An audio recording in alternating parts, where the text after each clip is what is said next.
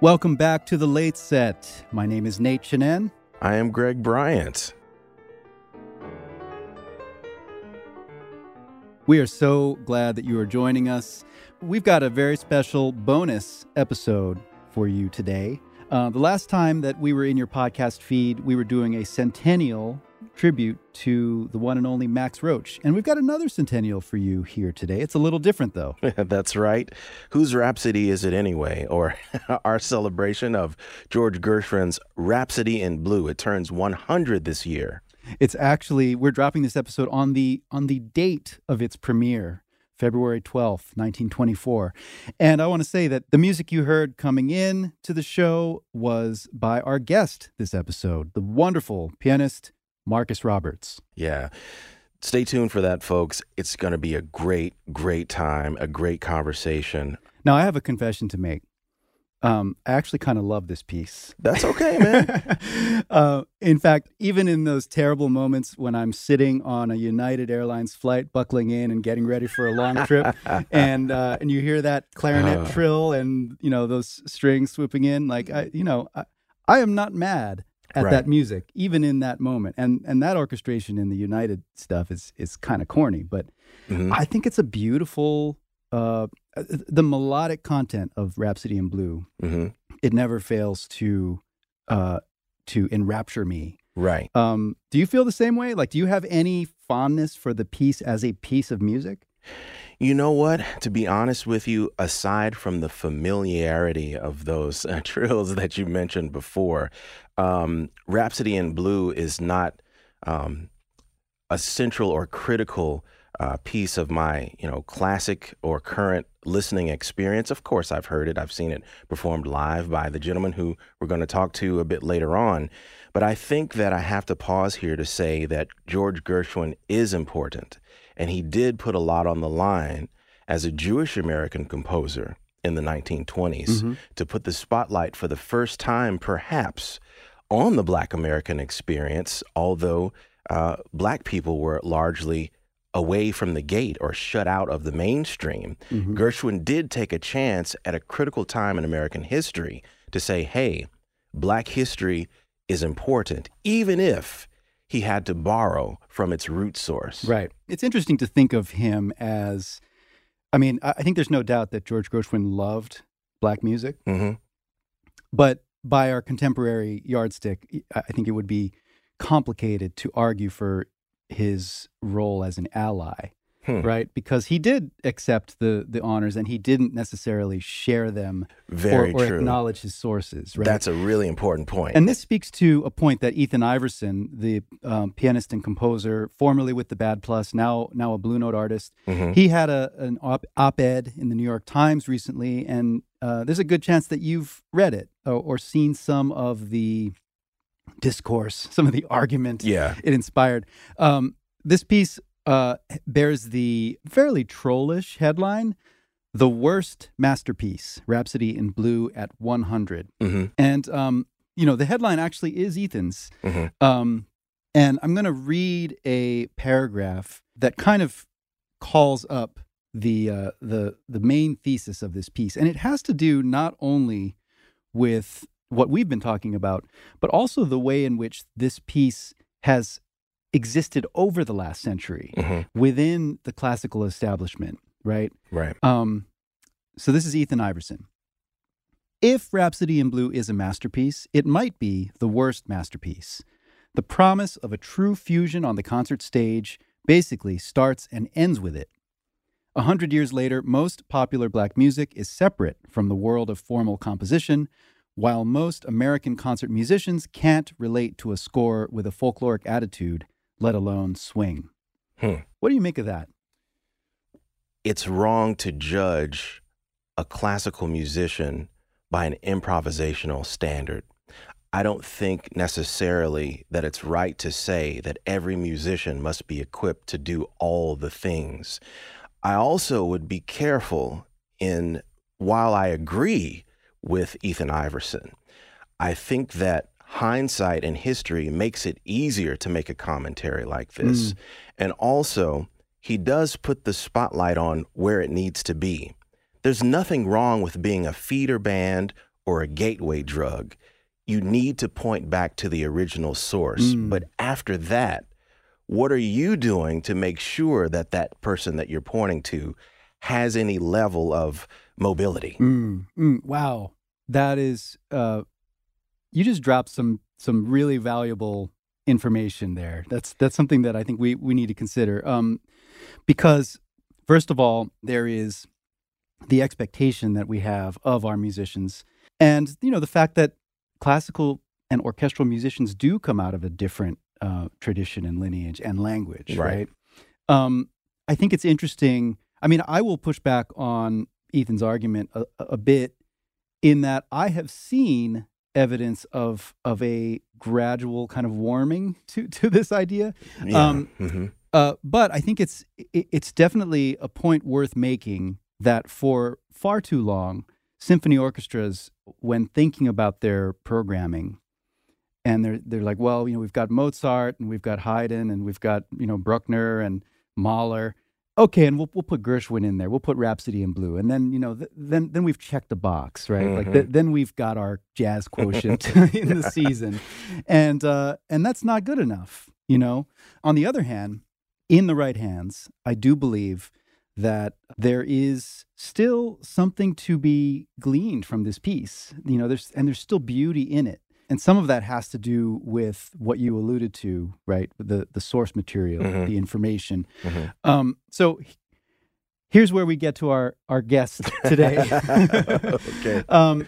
Marcus Roberts is a brilliant pianist, someone that I know you and I first heard probably in the early 90s, maybe late 80s, late 1980s, in the orbit of Wynton Marsalis. Marcus was the first winner of the Thelonious Monk jazz piano competition, and just an incredible improviser and a deep wellspring of information, and soul and perspective. And last month, Marcus came with his trio, which includes Jason Marsalis on drums, came to Philadelphia to perform the Rhapsody with the Philadelphia Orchestra. They played 3 nights, and Yannick Nézet-Séguin, the conductor and music director of the orchestra, really welcomed their perspective. The trio was front and center on stage, and I think you could argue that the conductor really was, it was either Marcus or Jason, during the performance of the piece. I think the orchestra and Yannick understand that they can't get to that truly authoritative rhythmic, place as symphonic musicians, but they can trust and they can follow, know. And Marcus and Jason have been doing this with orchestras long enough to understand how not to clash with them, how to integrate and lead, and so the concert was truly stunning. I mean, I was blown away, and a lot of it had to do with what Marcus brought to his improvised interludes and the cadenzas, because he did stuff that was related to the Rhapsody, but like so gritty and soulful and also elevated, Right, it was like everything that you could possibly want out of a performance like that. Which could make the argument for it is about the material. There's a lot left out. So with someone like Marcus Roberts, who you've so eloquently given his flowers, not only is he the right musician, but he has the right source to be able to comment on. I've seen these classical jazz fusions, for lack of a better terminologies, fall flat. Yeah. They disappoint on both sides of the genre spectrum. But I've also seen Marcus interpret this work with Jason on drums, and the first thought I had was, wow, seamless. Do I really want to go back and investigate the original? Maybe not, because I prefer this version. But if there had been no original, would we have this brilliance? He brings it alive. Yeah, he imbues it with a living spirit. Yep. And he does that restorative work that we've been sort of alluding to, right? So Gershwin was making these allusions. He was drawing from a certain soil, And Marcus knows how to plunge his hands into that soil and sift through it and sort of bring it to light. Yeah. Right? Yeah. But, I want to make another point here, and I'll do so by way of a little story. Now, Greg, this is a true story, okay? All right. On the night that I went to go see Marcus's trio with the Philadelphia Orchestra, the clock was ticking. I had to get dinner on the table and, have dinner with my family before dashing out the door. Yeah. And so as I was getting dinner ready, I thought to myself, I want to put something on the turntable, and I'll just have it on. And I'm about to see Rhapsody in Blue, so I want to hear something very different, right? So I picked this album, Art Blakey's Jazz Messengers with Thelonious Monk. This album on Atlantic Records. Yeah.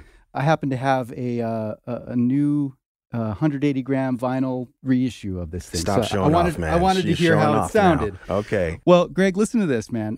As I'm like tucking into my dinner and looking at the time, I hear Blue Monk, and the tenor saxophonist on this album is Johnny Griffin. I want to play you a little bit. This is the end of his first chorus into the beginning of his second chorus on Blue Monk. All right.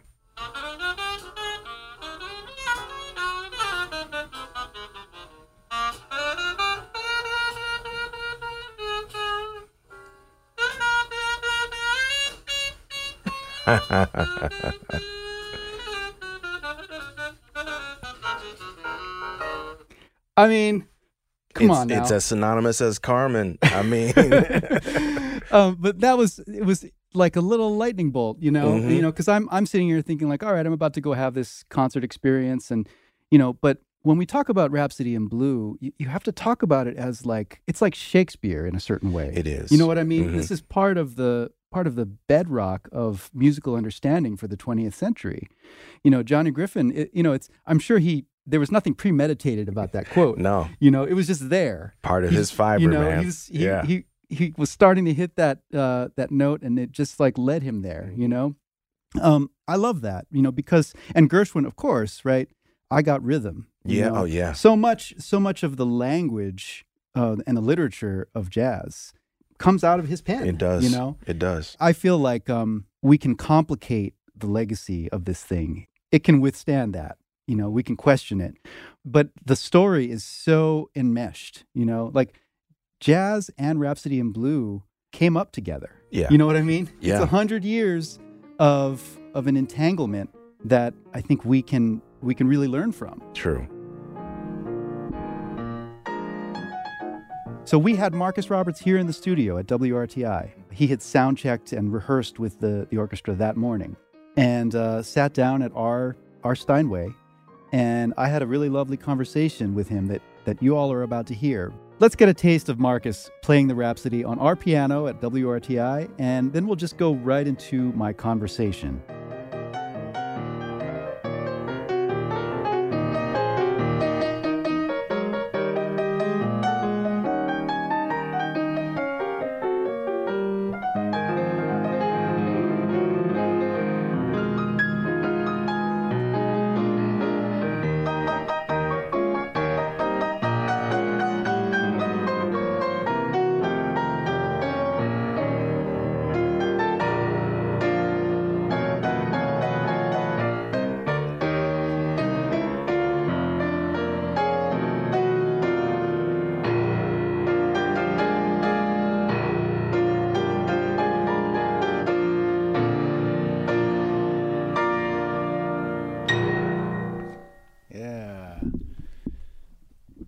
It's such a pleasure and a privilege to have you in our studio. I know that we are all deep listeners to your body of work, and you're here today because you're in town to perform a truly great piece of music, George Gershwin's Rhapsody in Blue with the Philadelphia Orchestra.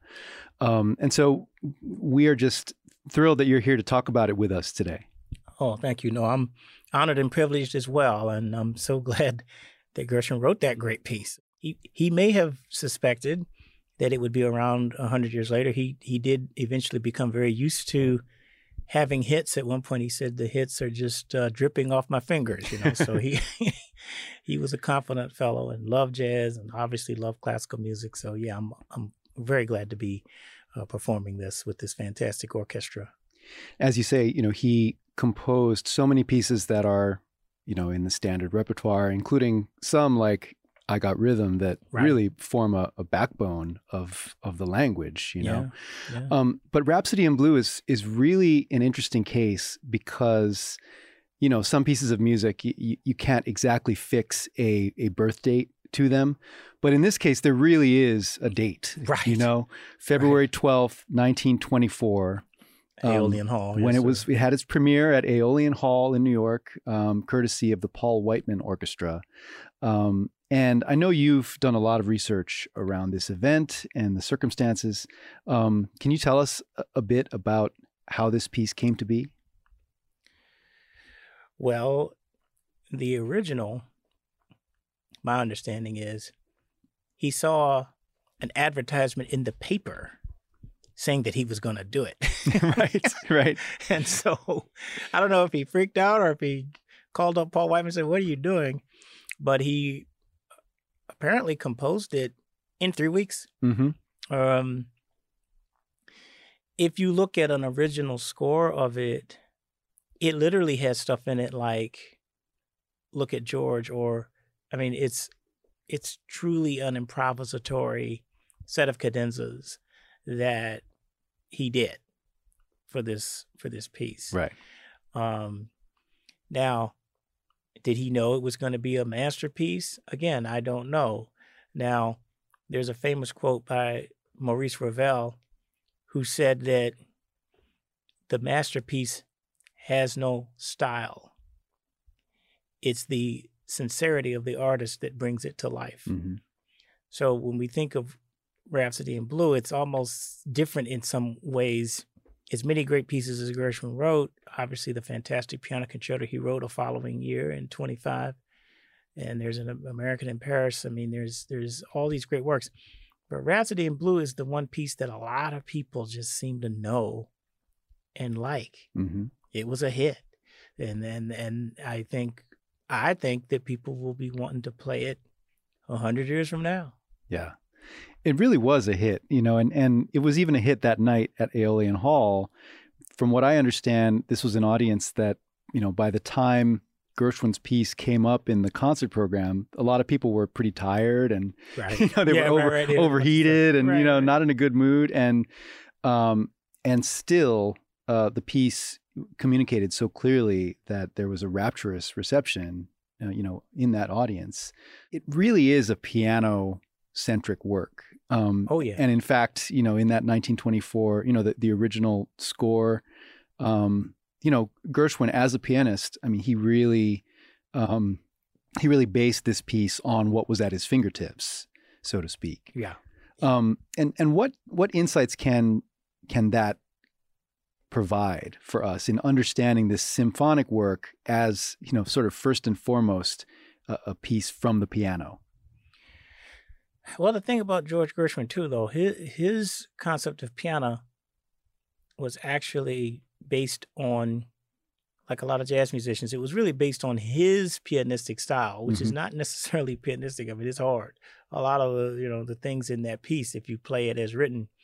So Gershwin knew what he was capable of doing. He knew what he liked to do. And identity is a big part of improvisation. Like, you've got to have a concept of what your style is based on and what it's based upon. At the same time, he had a great love for Maurice Ravel's work and for classical music in general. So he was really one of the first ones to literally decide that, let's see if we can bring these two worlds together. And of course, the piano has a central role in European classical music, right? Mozart wrote 17 or 18 piano concertos. Beethoven wrote 5, the great 2 Brahms concerti and the 4 Rachmaninoff, etc. So I think in terms of his own style, the thing to keep in mind with Rhapsody in Blue is the themes are so American, right? They are soulful. They're based on an African-American sensibility in terms of the blues, right? If you look at, you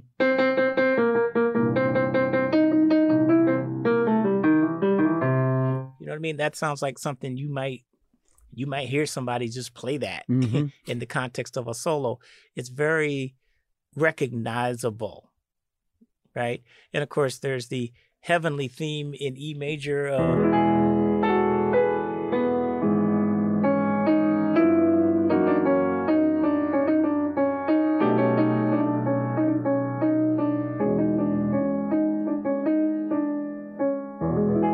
Etc. Mm-hmm.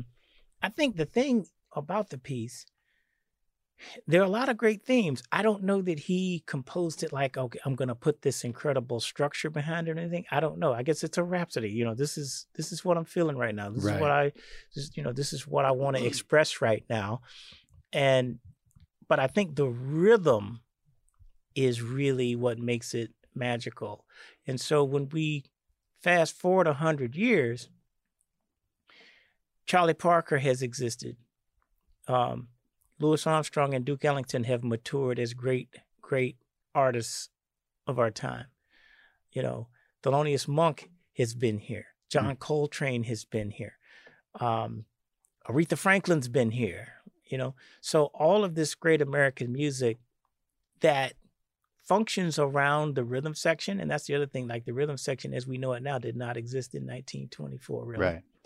So I think that what that allows a person who wants to give it a new look or bring it into the 21st century, it means that we have the benefit now of true jazz group improvisation. So like when I did it, I used, on the recording I did for Sony Classical, I used a big group. When I do it now, when we do it with Philadelphia or any orchestra, it's mainly now my trio.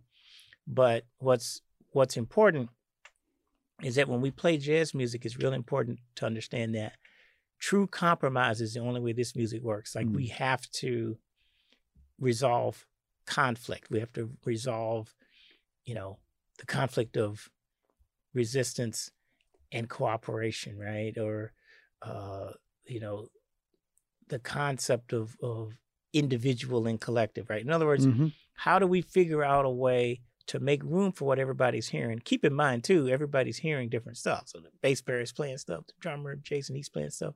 I'm playing things. And somehow we still have to make sure that the people don't get confused and start thinking, what are they playing? Is this still Rhapsody? What's going on? Right. So the structure of the piece is very important to maintain. And it's also important to make sure that when it's time for the orchestra to play, I've got to have a very clear set of cues that let the conductor know, okay, this cadenza's done. We're 2 measures before rehearsal 6, so now you can bring the orchestra back in. Yeah, that clear communication. And one thing that strikes me about what you just said is that it's a real synthesis, right? Yeah. You know, and so in addition to smoothing out, you know, these different perspectives, a successful performance of this piece is a real merging of sensibilities where you're not toggling back and forth between, okay, here's the orchestra and here's the trio, you know, like a tennis match, right? It's really much more fully integrated. Oh yeah, yeah. It's organic. In other words, I only agreed to do it because I felt like I could bring an authenticity where both styles could be truly manifest in our performance of it. And I felt very comfortable, you know, with that because the themes are great. Jazz musicians have always enjoyed improvising on Gershwin's themes because they're easy to improvise on. They're not boring, but you know they're a little repetitive. You know, there's enough repetition where a musician or an audience person can know what you're playing and how it relates to the structure of the piece. With jazz music, none of this music is about you by yourself. It's really about you with other people. And if we look at American democracy, like if we look at the cultural framework of our country through the Constitution, right? That's ultimately what the struggle has been. Are we going to be a set of individuals, or are we going to have a shared collective belief system that will transform us from just being selfish individuals into being a group of collective people who care about each other and who want freedom and justice for all people, even people who don't look like you, even people who don't believe what you believe, that you're willing to make that room for that. And I think a piece like Rhapsody in Blue encapsulates all of that. Yeah, that's really beautifully said. And it brings me to a question I wanted to ask about Rhapsody in Blue as Black music, so to speak, because Gershwin obviously had his ear tilted in a particular direction. He was very genuinely interested in the music that, that was already being called jazz. But at the same time, there are some tensions there because, Paul Whiteman got a lot of credit. He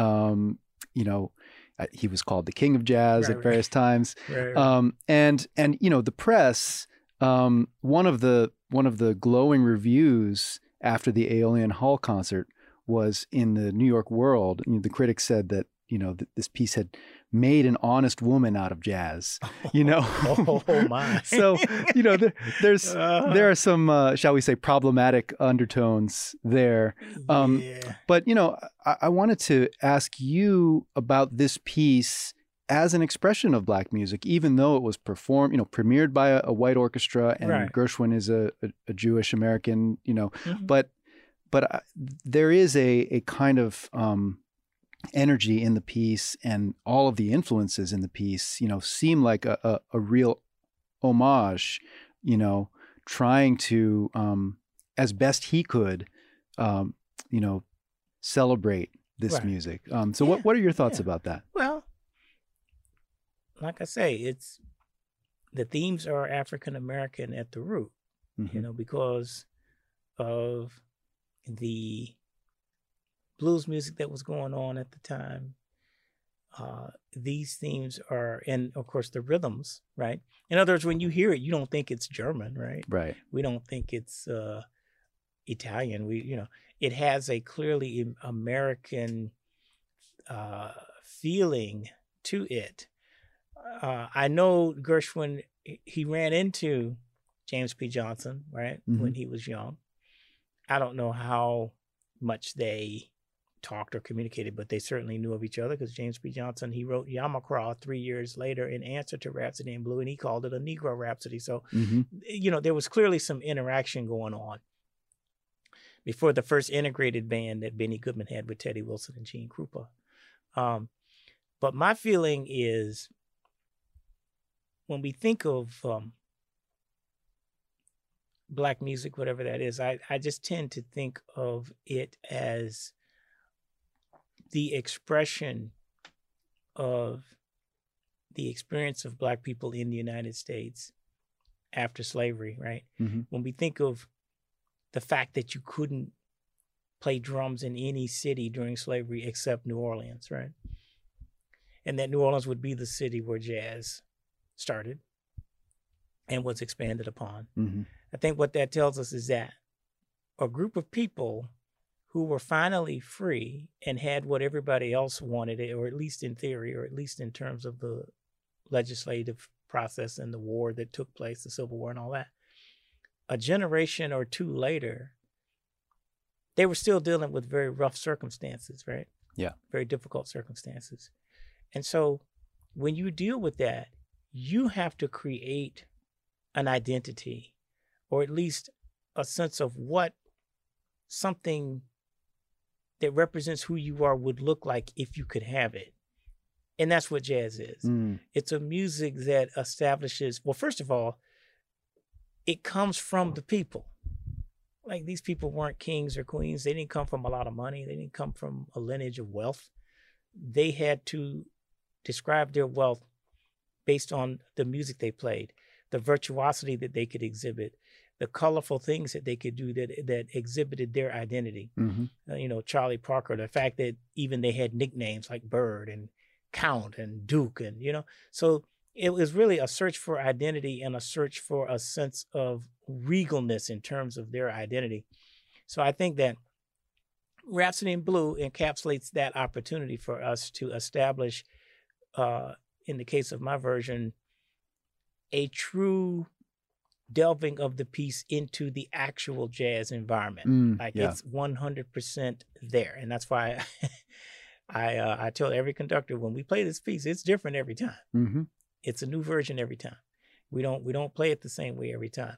So that means that it's an authentic representation of jazz music, and it's an authentic representation of classical music, because, you know, the orchestra is still playing what's on the score. The conductor is still conducting his orchestra based on the rules of engagement there. So when you put all that together and it's authentic, then you have an experience, okay, which to me is the key with art. It's not so much about the art, really. Like, I can go by myself and play the piano by myself, and that's fine. But really what matters is when you have an audience and you play music for them, Mm-hmm. it's not about the art. It's about the interaction or the engagement of each person in the audience with the art and what that experience provides them. Right. That's what's magical. That's what I think makes any music of value. But in the case of jazz music, we're even influenced by what we hear from the audience. So if people clap or if they scream or whatever they do, it influences what we play. Mm-hmm. And so jazz music is really about individuals influencing each other and then adapting to those influences. Yeah. And again, this is a great piece where we're able to demonstrate that. Gershwin had certain ideas in mind, and he was trying to evoke certain kinds of feelings and sounds, and you're able to come in and say, well, he was nodding in this direction. Well, let's follow that. Here's what I think he was trying to evoke, and I have a broader context that I can bring that puts it in, you know, sort of, I can put my hands in that soil, you know, and here's what this is, and here's how we develop it. You know, it's Right. a really rich way to experience this work. Well, thank you. It is a rich way to experience it because, again, the piece is fantastic. People love it. If you play it the way it's been played, everybody has their interpretation of it.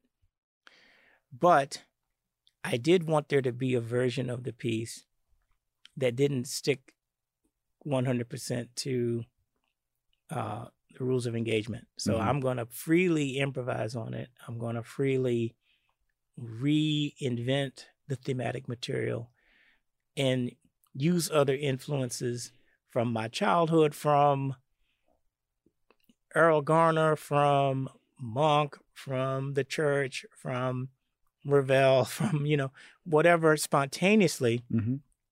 subconsciously comes to mind. Because when you improvise, think about it, like when you walk, you don't really think about walking. It's a subconscious activity. Right. You know, when we practice, that's a conscious activity. Like we're specifically practicing whatever it is that we're trying to get together. But the real trick, the real difficulty with jazz improvisation is, how do you go from the conscious practice of either transcribing a solo or working on patterns or whatever people do, how do you go from that to a spontaneous subconscious release where the music leads you wherever it leads you, and everybody has that trust and empathy of each other on the stage? Mm-hmm. When that happens, I don't even call it communication, or at the lowest level, it's self-expression, okay? Like we express ourselves, right? When we communicate, then of course we're all paying attention and we're aware. But the top level is communion, and communion just means that we all feel the same thing in the audience, on the stage. When that happens, I call that a moment of communion, which I think is key to any significant change in a group of people. Yeah, yeah, and I love that word, you know, with all of its connotations. I mean, it is wildly inclusive. You know, everyone in that space is a part of that communion. You know? Yes. Yes. And so that I wanted to bring this up. You earlier today, you had a rehearsal with the Philadelphia Orchestra, and you know, it so happens that there is significant historic connection between this orchestra and this piece, because the 1945 recording that the orchestra made with Oscar Levant on piano was a huge hit. And it actually contributed to a kind of renaissance in interest in Gershwin. And so it's really beautiful that the Philadelphia Orchestra, has this landmark 1945, and now here they are all these years later with you on the piano and your trio. Wow. Yeah, it's fantastic. It's fantastic. It reminds me of a lot of, like, even if you think of any great event in American history that we reference as a milestone, or we reference as something that's significant, something that's important, whether it's Dr. King's I Have a Dream speech or what, anything that the culture decided this is important. Mm-hmm. And Rhapsody in Blue falls in that category. Yeah. Yeah. Do you have any thoughts about, you've played this piece with a number of orchestras. We have 3 concerts ahead of us. And I wonder if you have any particular premonitions about, how this one will feel or how things will go. Right. Well, that's the beauty of the subconscious and the conscious, because I may have an idea of how a cadenza is going to start, but I really have no clue how it's going to end or where it's going to go. Yeah. And I try very hard to literally allow the music to move through me, almost like a recording that's taking place spontaneously. Mm-hmm. And I have to hear, what should that recording sound like? And I'll give you an example. If we think of Beethoven, right, who's perhaps he wasn't the greatest writer of melody, perhaps he wasn't the greatest orchestrator like Ravel or Rimsky-Korsakov, perhaps, but when you hear any of his works, they're perfect.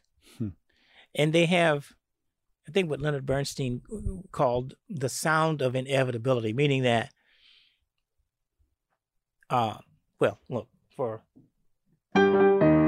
right? That's, you know what I mean? Like when you hear that, that's all that could have been. Like it couldn't have been anything else, mm-hmm. right? So every note that follows every other note, like he may have struggled with it, and my understanding is that he did, he wasn't one of these people who just wrote and it just flowed right out, and there'd be 9 versions of these 8 bars. Mm-hmm. And finally he got what he wanted. And when he got what he wanted, when you would listen to it, it couldn't have been anything else. So for me, when I improvise, that's what I'm looking for. I'm hoping for some moments where what I play, it had to be that. Mm-hmm. The only thing is I'm making it up. Yeah. And of course, and the other big thing that I want to get people to understand is that the rhythm section, right? That's the foundation of all American music, right? Everything. Yeah. I don't care what rock and roll, hip hop, it doesn't matter. The rhythm section, meaning a piano or keyboard, an electric or acoustic bass, and a guitar or a set of drums. Okay. That sound is the soundtrack of 20th century American life. And what's important about that is, so we're making up stuff underneath an orchestra that's playing written music, which means that we're literally responding subconsciously to them as a group, mm-hmm. not one individual. Now, everybody's doing it. And that's why it's different every time, because no 2 musicians are going to have the same exact idea all the time. Like we're all responding in our own special way.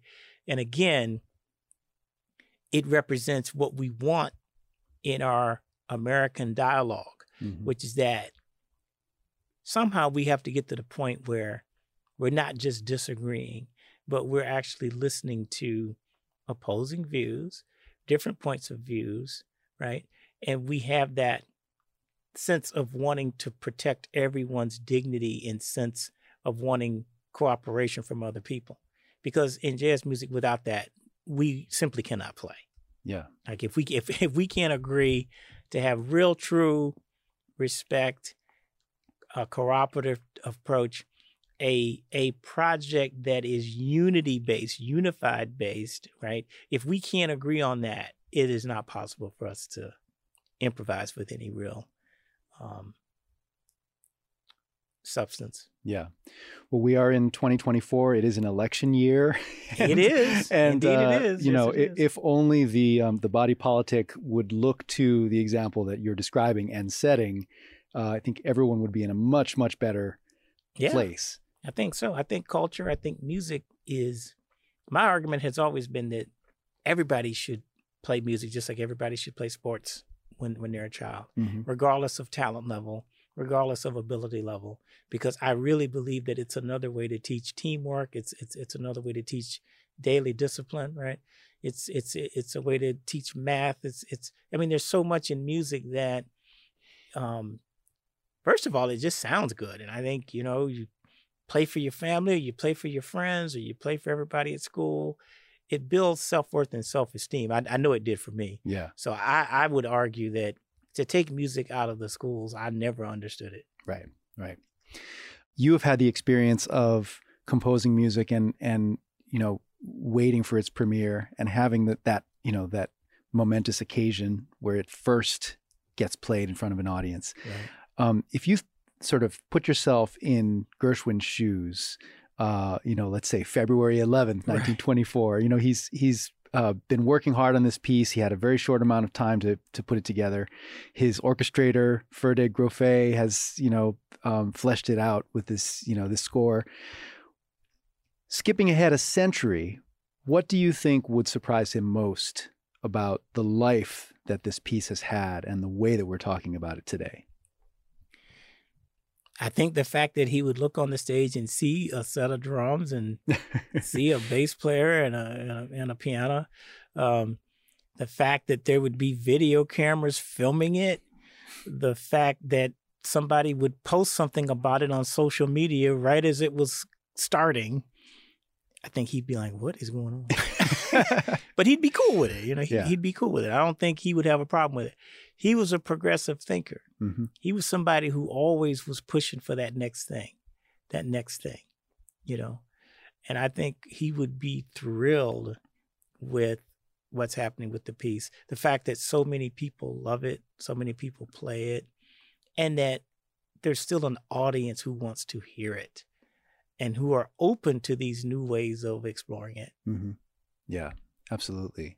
Especially when you are on the piano. Well, thank you so much. I appreciate that. When you first recorded and released this work in the mid-90s, classical institutions were, you know, beginning to warm to the idea of bringing in musicians who improvise, you know, musicians coming from the jazz tradition. And I feel like we're in a much different place now. Oh, yeah. You know, can you speak to that evolution and how you feel about it? Well, I think it's great. I think that, look, jazz and classical music need each other. There's no reason for these two worlds to not coexist. It's ridiculous that they're separate. You know, it's just as ridiculous as the separatism that happened in the United States between black and white people. It makes no sense. It doesn't mean that there aren't different cultural points of view between each music, but that's the thing. That's what makes bringing them together very special. And for me, the person who really championed me in my work and my vision with this was Seiji Ozawa. He really pushed me and said that we need more works that represent a collaborative approach between jazz and classical music. So after doing Rhapsody in Blue, then I did Concerto in F with him, and we did it in Japan, and we did it with the Berlin Philharmonic. I mean, he was always a very strong proponent of my work, and then he encouraged me to write, you know, another piano concerto in 2016, which I did. So I think he understood that styles were changing. As much as people love Beethoven's music and, you know, the music of Wagner and all that, they do. But you've got to play some things that really do represent right now. I think we have to think of even this piece, Rhapsody in Blue, and not so much think of 1924, but yeah, think of 2024. Think of what can a person do with this piece today if they hear it. Yeah. Right? And that's my goal, is to give people something. They can decide what they want to do with it, but make it clear that it's for you and it's about you. Mm-hmm. Yeah. Thank you so much, Marcus.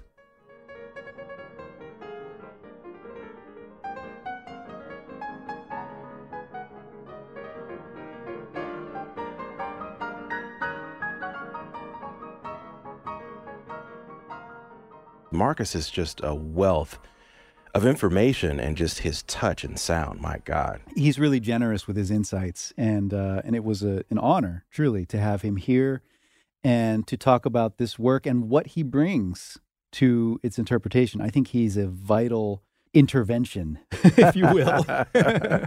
Good word. Good word. If you go to our YouTube page, the WRTI YouTube page, you can see your chat with Marcus there, and also on our Instagram and the website. That's right, at WRTI.org.